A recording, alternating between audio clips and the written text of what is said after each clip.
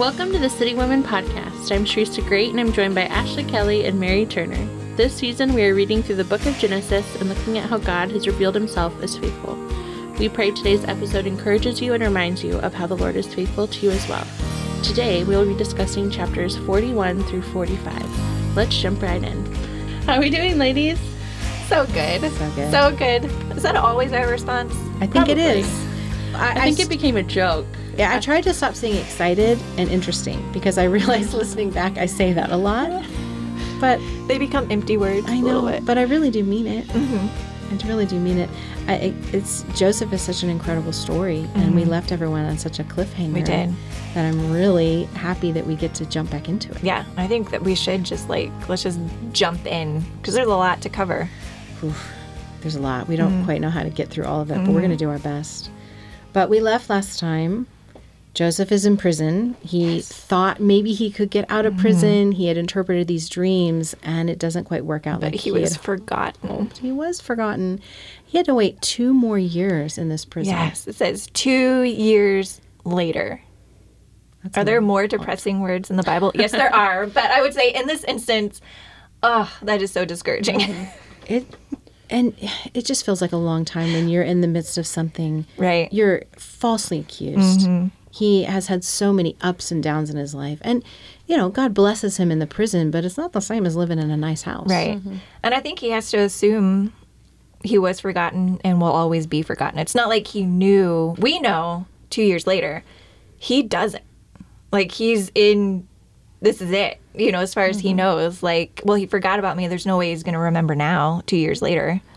And Joseph is incredible about making the best of any situation he's in. Whether it's in a beautiful house with a difficult mistress or whether it's in a prison or in a palace. He makes the best of every situation. I think that's really inspiring.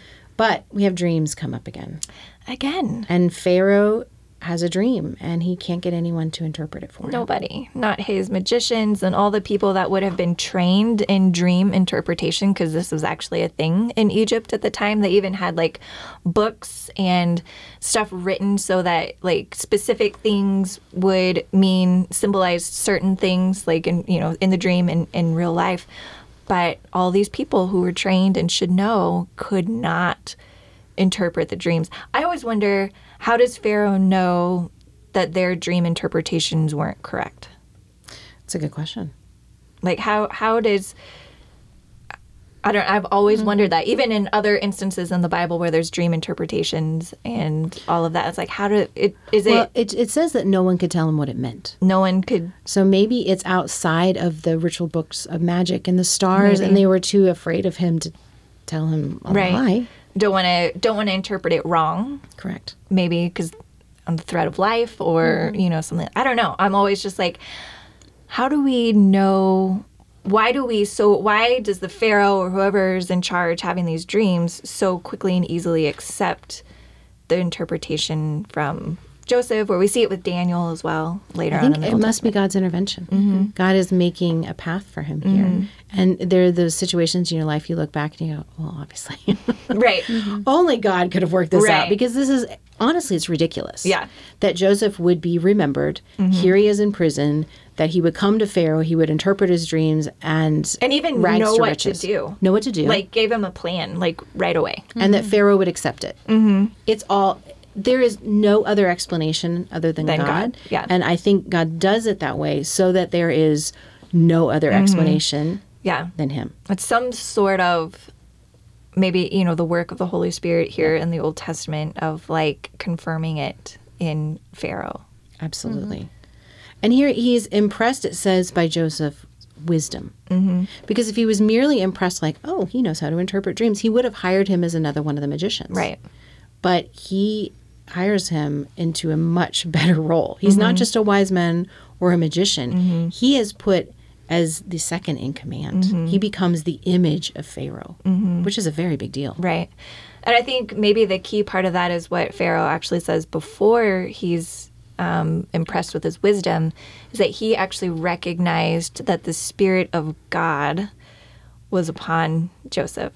He says that. He says, Spirit of God. And this is only the second time in Genesis where we see this, the Spirit of God. We saw it in Genesis 1, where the Spirit of God was roaming over the abyss before creation. And so it pops up here again. And I think that for Pharaoh to acknowledge that and recognize that about Joseph is really key. And it pivotal. shows, again, God's intervention. There is no way that this pagan would have referenced the spirit of Elohim Right. without God coming on the scene. He had to have, It's godly inspiration. right. He had to have known Joseph was different than all the other people, than the magicians and all, and like his God was different.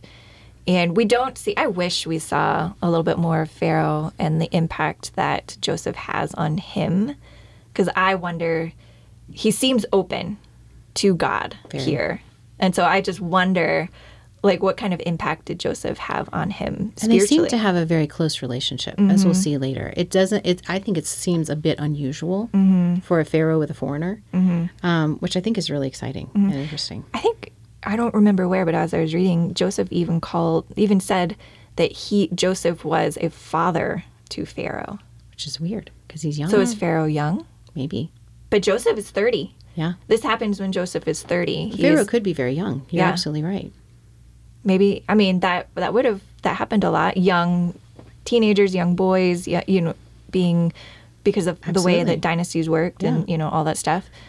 And there's also a recognition of the wisdom of Joseph. He has unusual amounts of wisdom for someone his age. I don't know. Interesting. And I think this, as you said, it's kind of a reference back to creation and Eden, and it's meant to make us think about Joseph having these two paths.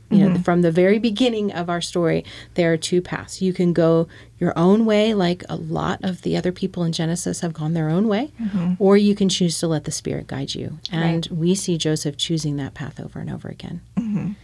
So here he is. He's the image of Pharaoh. We started to say, here we have Joseph. He even physically looks like Pharaoh, right? He has, he's physically, he's shaved down. Normally he would have had a beard and hair. He's shaved down the Egyptian way, and he wears a cloak like Pharaoh. He has the chain and drives a chariot just like him. So if you look at him, it's like you're looking at Pharaoh, and everyone is bowing down to him just like in his dream. It's starting to come true. Yeah. This is just an interesting little tidbit. We didn't talk about it earlier, but I remember studying ancient Egyptian culture with my kids when we were homeschooling for a year in 2020. And I learned, like they have the black kohl around their eyes. That's a very distinctive Egyptian look. Men and women both, and you're just like, well, I wonder why. There's a purpose behind that. And so even at this time in ancient Egypt, they would have had that around their eyes, so he would have looked like that. But they do that because the sun is so intense, and it's all sand. And it glares. The sun glares. And so the black kohl around the eye helps to eliminate that glare on their eyes from the sun. And so there was an actual purpose to why they wore the makeup that they did. Which is why football players, I mean. I was thinking the same thing. It's like a football player, but they made it a little more, artistic. It's so iconic. You know exactly what I'm talking about without me showing you a picture. Yeah. 100%. Interesting. That's interesting. So he doesn't assimilate, but he begins to be a part of the society. Pharaoh gives him a new name, and he has a wife, and he has these sons, and he is a part of the society, but we keep seeing him as different. But the sons are a really interesting part. I think even his name shows, their names show that he's keeping himself separate in a way. Yeah, I mean, they're Hebrew names, right? I mean, that's what I'm assuming. They're Hebrew names, and we're told, at least in the footnote of my Bible, the meaning of the names, and in the text as well. So he names his first son Manasseh, which means it sounds like the word that means making to forget. And so, really he's naming, may God help me forget really all the tragedy of my family and where I came from and all of that. And then he has another son named Ephraim, and that one is a word that sounds like to make fruitful. And so really, Joseph, says, because he has made me fruitful in affliction and where I am. And so those names are very interesting. One is almost very wallowing in effect, and the other one is more hopeful, and it plays out. We'll see later in the story that God chooses to bless and exalt the one that is about being fruitful rather than forgetting, which is very interesting. And I think I always thought he was trying to forget where he came from. I don't think he is, because again, they're Hebrew names. It's a reminder every time he calls their names. I think he's trying to forget the trauma, right? But he's still broken. About that. He's trying to forget all that went down with his brothers, but he still has his identity in being this child of the promise, really being part of this line and serving the one true God. And God doesn't answer that prayer. Naming these children are in a kind of like a prayer. God does not answer that one. He's like, no, I'm not going to let you forget it, because they're coming back. Exactly. Yeah. So his dreams start to come true. I mean, he is put in charge of disaster relief, essentially. Yeah. And so the Nile River usually floods annually, and it's what makes it's such a incredible place for growing crops and all the things. Yep. And so this drought is really very unusual because it just is very regular that the Nile will flood. That's why previously, when there were famines in the land with Abraham and Isaac, that's why the temptation was always to go to Egypt, because when the other places were experiencing famine, Egypt was not, because they had the Nile River. But so that should show us the severity of the famine and the drought that is happening. It's even happening in the famine-proof Egypt, really. Yeah. And so they have this drought, just like Joseph predicted. So they have this time where they put away the food to prepare for the drought that is coming. And then there's just really interesting time that all the people from all around the world come to purchase the grain, just as they were preparing for. Yes, there's at the end of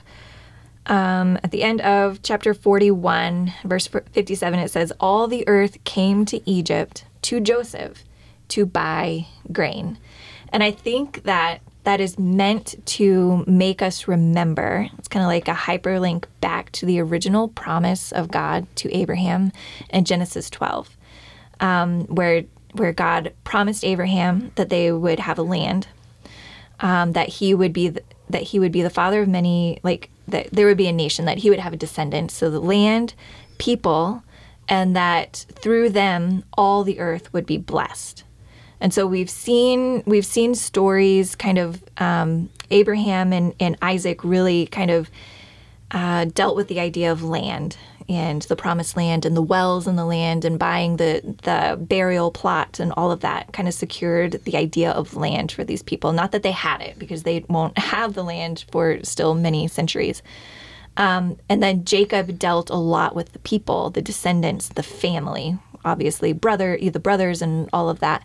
Well, here in Joseph's story, we're going to start seeing how God is going to bless all of the earth through these people. And we're seeing it because of the wisdom that God gave Joseph, was able to stockpile all this grain. Now, all the earth, I don't think that is very purposeful, that phrasing. All the earth has come to Egypt to Joseph to buy grain. And he's able to bless and essentially save all the earth. Which, if you look at it, I mean, we kind of just accept the story, but if you look at it, just pull back a little bit, it seems highly unlikely that this family group, and I say small, I mean, they have a lot of people in their family group, but that they would rescue the whole world. It seems ridiculous, but God works with remnants. He works with the little. What seems unlikely, very unlikely, insurmountable, impossible. Which is the whole story of Joseph. The whole story of Genesis. Exactly. Let's keep pulling out the whole story of the Bible. Right. But we switch our focus back in 42 back to your favorite, Jacob. To Jacob. Yeah. So they are affected as well by this famine. Yep. The whole world. So they are affected as well. And Jacob heard that there is grain available in Egypt. So he says to his sons, I love this, "Why are you standing around looking at one another?" What? What is this? What do we do? Oh my God. So he wants to send them to Egypt to buy grain, to feed the family. Yeah, I heard there's grain there. Go buy grain and help us survive. So the 10 brothers go. Benjamin does not. He is now the favorite son, so he has to stay at home. Jacob doesn't want a chance losing another one of his favorites. So the other 10, which are disposable to him apparently, he sends off to Egypt to purchase food. And they have no idea what they're walking into. No one does. Right. Nobody knows. We do. On the other Joseph side doesn't of it. know. The brothers, nobody knows. Yeah. But the story gets so good. It does. So they encounter Joseph because he's the governor of all Egypt at this point. He's in charge of everything. He's the one that would be selling them the grain. Yes. And he recognizes his brothers instantly and says, Can you imagine that? I just imagine like the pit you get in your stomach, like, oh no, what's happening? Because, and all the things that happen from this point where I thought he was just kind of being a jerk, it's really, he's testing to find out, are you any different? Are you the same brothers that I knew? What is it, 13, 14 years, whatever it is at this point. So it's been 20 years. 20, so he was 30 when he was promoted, Yes. and they had 7 years of plenty, That's and now right. we're into so it's been at least 20 years. Thank you for doing math. Yeah, I did that just now. I was trying to think. I was like, I know it's good. We're going to need to know that. Oh no. Yeah, 20 years. So if you think about it, they knew him at 17, 20 years, 37.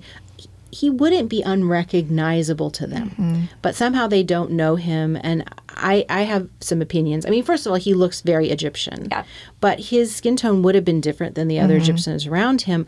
I think because of clues throughout the text, I think that he kept himself at a little bit of a distance from them so they couldn't get up close and really see him. So he recognizes them, but he wants to make sure he's unrecognizable to them. He speaks to them through an interpreter, so they have no reason to assume They have it's no their idea brother. that he can understand them, No that he can idea. speak Hebrew, or But if they had gotten up closer, Whatever someone they're- might have been like, you look a lot like our brother. or you at least don't look Egyptian. Yeah. Like you don't look like you belong here. Maybe he looks like Benjamin. We don't know. But for whatever reason, they don't recognize him, but he recognizes them. Well, and he left them a slave. Like, there's no reason to assume that he Oh, would have been no. promoted No to way. some sort of no. leadership. So So he starts, Joseph starts asking them some questions. And he starts replaying the narrative from his childhood with his brothers as this first test that he has for them. And he accuses them of being spies, very similar to how they accused him of something. Oh, are you trying to rule Tattleteling. over us? Yeah, spying on this. us. Oh, all these things. He's just recreating that moment. And then he puts one of them in prison, just like they put him in the pit. Or then he gives them money, just like they sold him for money. And then they have to abandon a brother, just like they abandoned him. It's all these beats from his story that he was replaying with them to test them to see if they'll respond differently than the first time around. Yeah. And I think it's probably important to also note that, yes, Joseph is testing them, but I think greater than that, this testing is coming from God. He's Absolutely. using Joseph as the vehicle to test, because we've got to see, have they changed? Have they progressed any in the way of the Lord? Because Jacob was supposed to, be teaching his sons the way of God, right? Like, hopefully. And so have they changed? And obviously they haven't forgotten about this. Here we are, we're in chapter 42, verse 21, and they clearly we're being punished because of what we did to Joseph long ago. This is still 20 years later at the top of their mind. Reuben brings it up. I mean, this is not something that they've let go At least they're feeling guilty. So that's a little indication that maybe they've Yeah. changed. So there are all these tests that happen, and the question is, how will they respond? Will they show their jealousy and hatred again? Will they keep the money? Will they abandon their brother Simeon? What is going to happen? And so they go on, and they're supposed to come back with Benjamin. right. They, on 43, they get back to Jacob, and Jacob's not having it. Right. He is not, I don't care how hungry we are, I'm not giving up my favorite son. Right.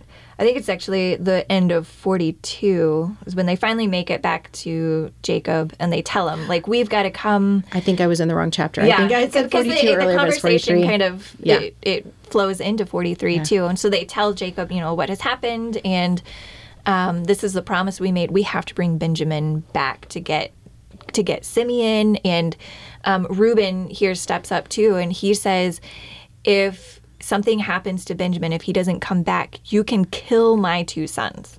You can kill them. Like he's trading his 2 sons for the favored son of Jacob, and Jacob is still like, no, like you cannot. Like Jacob's well-being and his life is so wrapped up in the well-being and life of Benjamin that he is absolutely refusing to save one of his other sons. He's like, absolutely not. And they just kind of, okay, fine, then we're here. And so they live as long as they can, and then they run out of grain again. And Jacob's like, hey, I need you to go buy more. But the brothers are like, Dad, we have already told you to do that. We have to take Benjamin. And now it's Judah who steps up having this conversation. And Judah is like adamant, like, if you want us to, we have to take Benjamin. Jacob is not having it. And then Judah does something out of character so far, but hopefully is a little bit of proof of the change that he has happened. He offers himself. Reuben offered his sons. Jacob said no. Judah offered himself and said, I will be the pledge of safety for Benjamin. If something happens to him, if he doesn't come back, then I will bear the blame of that forever. And eventually Jacob agrees, but he kind of picks up some of his old habits. He, just like he did with Esau, he says, okay, we'll bribe him. We'll give him all this stuff. All this stuff. We have a bunch of gifts that we'll put together. And there's a kind of a dual purpose to this. The gifts did prove that they went back to Canaan. They were who they said they were. Because they were specific to that area. And they were very treasured by the Egyptians for things like making their cosmetics or their perfume, their incense for embalming the dead, and then the things like the almonds or whatever, the type of food that they would have really enjoyed during this time. So they must have held on to this stuff during the famine. Right. They still had this available to them, and it was being used as a bribe. Yeah, yeah. So we're seeing a little bit of the, I want to say old Jacob, but I think it's still the same Jacob. Same Jacob. Same Jacob here. But there's no trickery involved. He's not, none of that.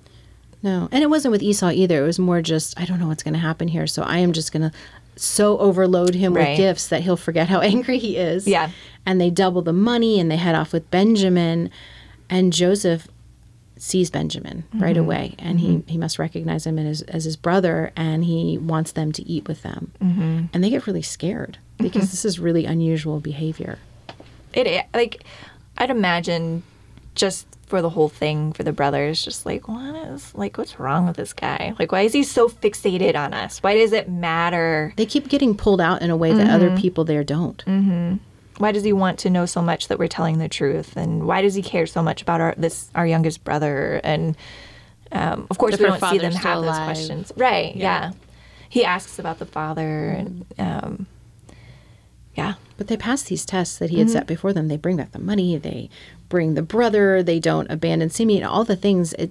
There is a hope for Joseph at this point. It really does seem like his brothers have changed. They're not trying to play fast and loose with anything here. They're being really honest with him. And so he invites them to dinner, and there's another test there where Benjamin gets 5 times as much food. Okay, here's obviously the new favorite because he was left behind with Dad. If I show him favoritism, what are you going to do? No reaction. There's no reaction from the brothers again. That's another clue.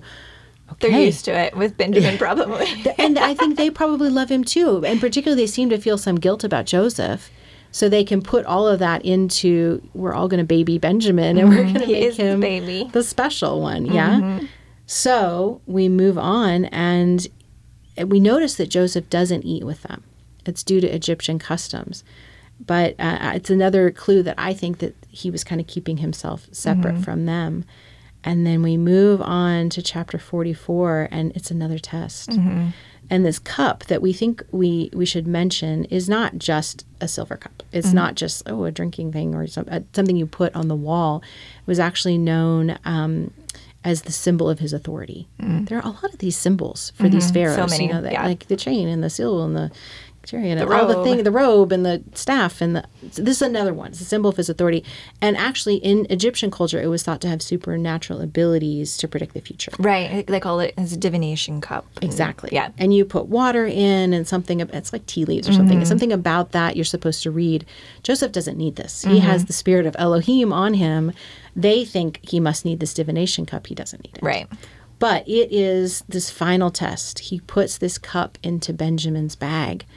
And the question is, will they, in this moment of like, hey, your lives are at stake here, will you abandon, betray this favorite? You're okay with the food. Great. Right. What about your life? Right. Will you betray him just like you did me? Right, because when Joseph finds them, they had left, and they find him and they find Joseph's cup in Benjamin's bag, and so if this were anybody else, and if somebody had actually taken this cup, it would have been punishable by imprisonment, maybe death. Who knows? Like it's not just like, how dare you take this cup, but it really is like, and he says, okay, well, I will keep whoever actually had the cup, whoever bag that this cup was in, that one has to stay with me. That one will be in prison. And the brothers have no idea at this point. They know. We didn't take any money. We didn't take a cup. Yeah, look in whatever bag you want. Right. So they agree to whatever. Yes, sir. Check all the bags that you want. We're innocent of this. And it was in Benjamin's cup. Mm-hmm. And so essentially Joseph is requiring Benjamin to be not just stay, but like he's going to imprison him. This is what the brothers are thinking. But what do we see happen? Reuben is like, no, or not Reuben, Judah. Judah is like, no, that cannot be. He is the favored son. Our dad will die if he does not come back. And Judah says, I made myself a pledge for his safety. So take me instead, because I'm afraid of what it will do to my dad. This is the complete opposite of what Judah was with Joseph. 100%. Judah was the one that said, hey, let's sell him. Hey, let's get rid of him. I don't care what it's going to do to dad. All about me. But here Judah is like, you take me. I will sacrifice. I will offer myself for my brother and for my father. And Joseph cannot take it. This is his breaking point. Joseph is really emotional throughout this whole story. I think you can see. I would be too. Absolutely. Oh my gosh. I just love that they include that detail. Right. Because there's not always a lot of emotion in these stories. Yeah. And sometimes there's anger. Yeah. But he, breaking down he weeps and a lot in crying. this story. Mm-hmm. I love that. Mm-hmm. I love that we get to share that with him. He has gone through a lot in his life. Yeah. And it's at the beginning of chapter 45. Joseph could stand it no longer. Yeah. And he sends everyone out of the room. Brothers, I am Joseph. It's me. What a dramatic moment. What a twist and a turn for the brothers. No idea. Mm-hmm. How long would it have taken for them to fully believe it? I don't even know. But to say to them at this moment, please come closer. So they came closer. That's why I'm thinking maybe they weren't ever close to him. Come closer. You can see who I am. You can see my face. You know me underneath the coal eyes and all the things. I'm still Joseph, and he right away dispels their fears. Mm-hmm. Oh my gosh! Don't be upset. Don't be angry with selling yourselves. It is God who sent me here ahead of you to preserve your lives. Yes. For him to recognize that, for him to, in this moment, his concern is for his brothers and the distress that they must be feeling. And I wanted to say this earlier, but I think what we're seeing here is we're seeing the Jacob and Esau story played out again. Yeah. But Joseph is Esau, and the brothers are Jacob. And because Esau had the reaction of he was the one that was wronged. And yet he ran to Jacob and was so forgiving and oh my God, you're back and all of that. And so we're seeing that here again with Joseph. And he is completely forgiving in this moment. Obviously he's tested them a lot and he now knows that they have changed. But he is the man of God that we want him to be. Yes, we've been waiting for in all these patriarchs. Mm-hmm. He's not perfect. Nobody is perfect at all, but he is the closest that we come to, maybe in all of Scripture. I don't know. Moses is pretty close, but Moses doesn't end well. As far as we know, Joseph ends well. We're seeing Joseph be who he should be. And he had the time, obviously, to be able to work this out in his head. And now I think it's all come to sort of a head where he recognizes there was purpose in this. Yeah. I'm sent here for this time. This is Right. okay. Yeah, there was a lot of pain. This was difficult. I can see that you've changed. You're safe people for me. God did this. He set this up. We had a part to play in a larger story. Right. And this is really the bigger theme and topic at play here is the idea of the providence of God. And I think we'll probably talk a lot about that in our next episode. Yes. But this is what he's getting at. Like everything that has happened in Joseph's life was not happenstance. It was not, like God used it. I have this quote from a commentary. It says that the Bible knows only of providence, not serendipity. And so all these things that have happened weren't just by chance. God was working. God was doing things that even as Joseph is experiencing it and the brothers are experiencing it, they couldn't see. It's like the back of a tapestry. Like if we see the back end, we see the mess, we see like, how could this turn into anything good? All these parts and all these pieces, what I experienced here, this and that. And it's the whole story of Genesis, really. Yeah. But what God sees is the front of the tapestry, the beautiful masterpiece that he's weaving together.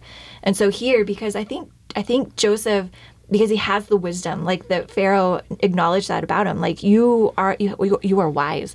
The Spirit of God is upon you.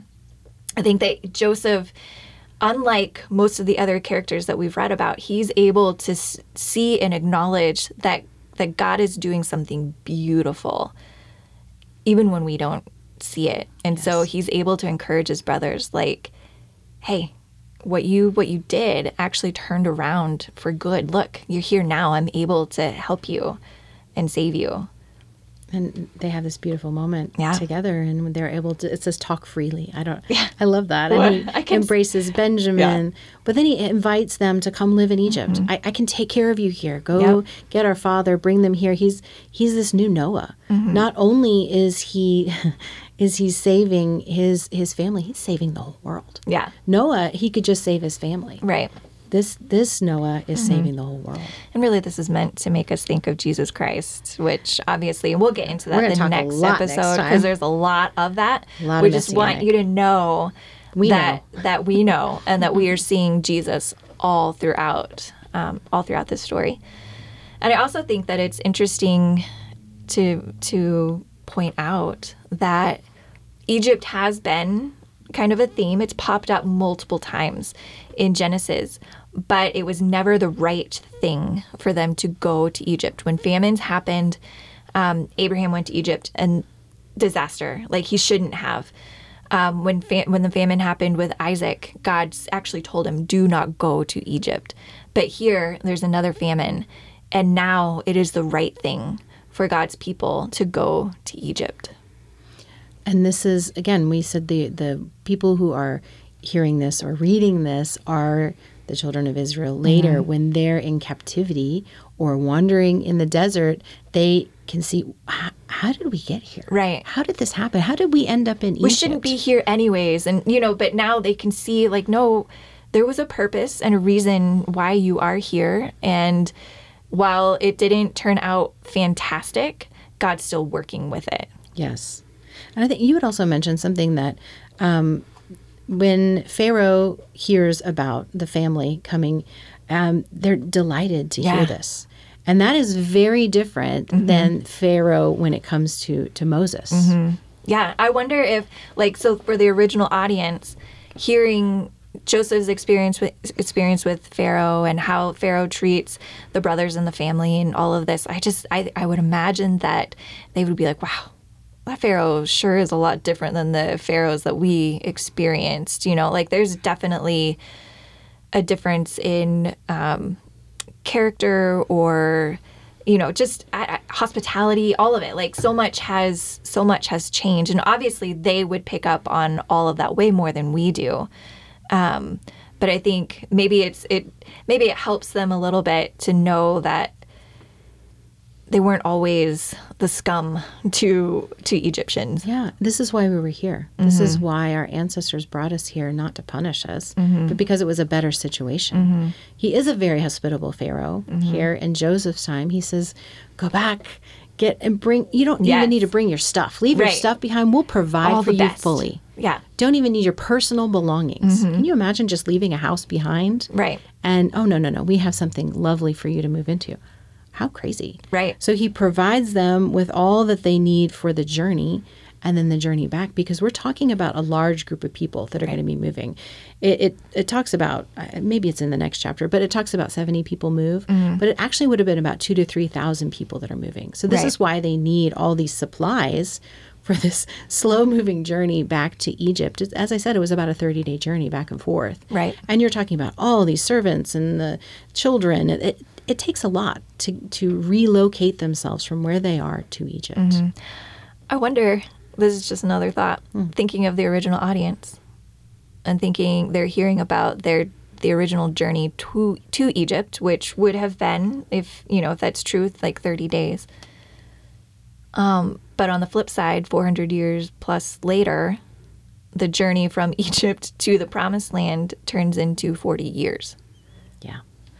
It's almost like and depending on when they're hearing this for the first time, you know what I mean? Maybe it's meant to be encouragement, but it probably ends up being a discouragement, a rebuke. Yeah. Like it could have been different. Yeah. If you guys would have followed along.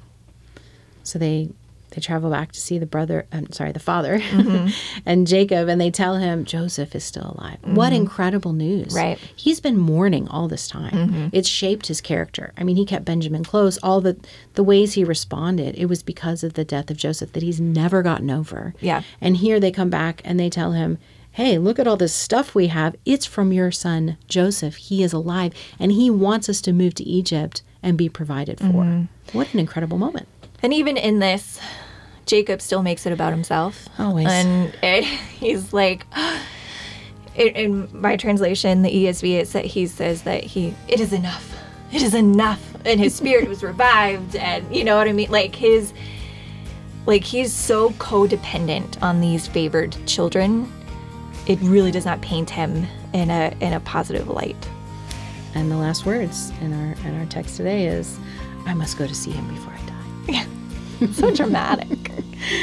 So next time we'll talk about when we'll get the great reunion, all the things, which is nice. And we'll talk a lot more about the messianic side of all this and wrap up our time in Genesis. Can you believe it? Yeah. Because really what we're doing here at the end of Genesis, we get the culmination, the big message, I think, that God is trying to get across to his people. And so we'll get to talk about that next time. Do you think we should talk about him, me, we? We should do it. The thing that really struck me this time was how Joseph had every excuse to look at his brothers and to just reject them outright. He could have just let them get the food and go away, and he could have pretended he never saw them. They never would have known the difference. And yet he gives them the opportunity to prove that they've changed. And I think we all have situations in our life where people around me have done things wrong, and we want to give each other the opportunity to change. I know that I have changed over the course of my life, and my hope is that others could recognize that. And I also want to give others the space and the opportunity to change. And there are times where, there isn't that opportunity. But where there is, I think it's a really beautiful part of the story that Joseph made space for his brothers to show them who they were now, and the fact that they did change, and that he did let it go. What had happened in the past, he let it go, and he said, you know what, brothers, I can see God's hand in all of this. And my whole story was part of God's plan, and I don't want you to beat yourselves up over it. And he even at the end, he says, hey, don't quarrel about it on your way back home. He's like, hey, don't worry, really, honestly, let it go. And let that be me in my life, finding ways to make space for people to have changed and to think of them in a new light, and then be able to approach others from that aspect as well. I love that. It's so much harder to do than to say. Yeah. It is. There's a lot of grace and mercy and wrestling inside of yourself. Yes. Mm-hmm. And we see that wrestle in Joseph's story. There's a lot of emotion and a lot of wrestling. Mm-hmm. Yeah, for sure. I think something that stuck out to me was in chapter 41 when he's called in to interpret the dreams for Pharaoh. And Pharaoh says, "I have heard it said of you that when you hear a dream, you can interpret it." And Joseph responds immediately, "It is not in me. God will give Pharaoh a favorable answer." And he was similar in his conversation with the cupbearer, like, God will help me interpret this. But I was just thinking about, like, how often when we are given a gift or when we feel like God has revealed something to us and we share it, are we quick to give God the credit? Or do we tend to just like, oh, yeah, and we wouldn't say we're awesome, but I don't know, like, I'm not always quick to, no, that was God, and I don't know if that's because it's uncomfortable or whatever, like you're just trying to move on. But it would have been really easy for Pharaoh to take this gift and parade it as like a special power, like, bow to me, I'm the only one who can interpret it. And instead he was just very wise and discerning and humble about it. And I just want to be similar, like, I want to be sure that when people see God in me, I point it back to God and not, yeah, I'm awesome. I think sometimes this is the hardest part of our podcast episodes, is like narrowing it down to like, what's one thing that I want to highlight? There's obviously so much, and I'm really excited for the next episode where we will really be able to kind of dig into the biggest thing that is really revealed here in Joseph's story. But one thing that kind of stuck out to me was that, very similar to yours, Sharissa, Joseph interprets Pharaoh's dream and, he's promoted. Like, he's exalted. He comes to a rise in power. And it would be really easy for us or for Joseph or for anyone else to read this, because it's Pharaoh does this, Pharaoh does that, all these things, and to give the glory and attribute Joseph's rise to Pharaoh. Like, Pharaoh found him, Pharaoh is promoting him, all these, like, the blessing is now coming from Pharaoh. But in reality, we have to see Pharaoh as a vehicle of God's blessing and God's providence. Because really it was God who brought about all the little things, And so I think in my life, it's super easy to look at certain situations and be like, that person was my savior. That person provided for me. That person made a way. When in reality, God was using that person. That person was just a tool or a vehicle for God's plan to be furthered out. Or sometimes that even comes with discipline. People, you know what I mean? Like, it can go both ways. But just wanting to see God at work behind it. And then so that's for me. And so then for the we part is, I want to be open for God to then use me for the good and the betterment of other people. And so, just being open to what God would do there. And then also to recognize that God is doing that for other people. It's not just about me. It's not the Ashley story. It's not the Joseph story. And God is working for everybody and doing all of this for everybody, not just me. Thank you for listening to today's podcast. We hope this conversation revealed something new to you about God and or yourself. We'll be back next week as we discuss the next 5 chapters. In the meantime, feel free to reach out to us with any questions you might have by emailing us at citywomen@citychurchok.com or click the link in our show notes. Follow along on Facebook and Instagram at City Women OK.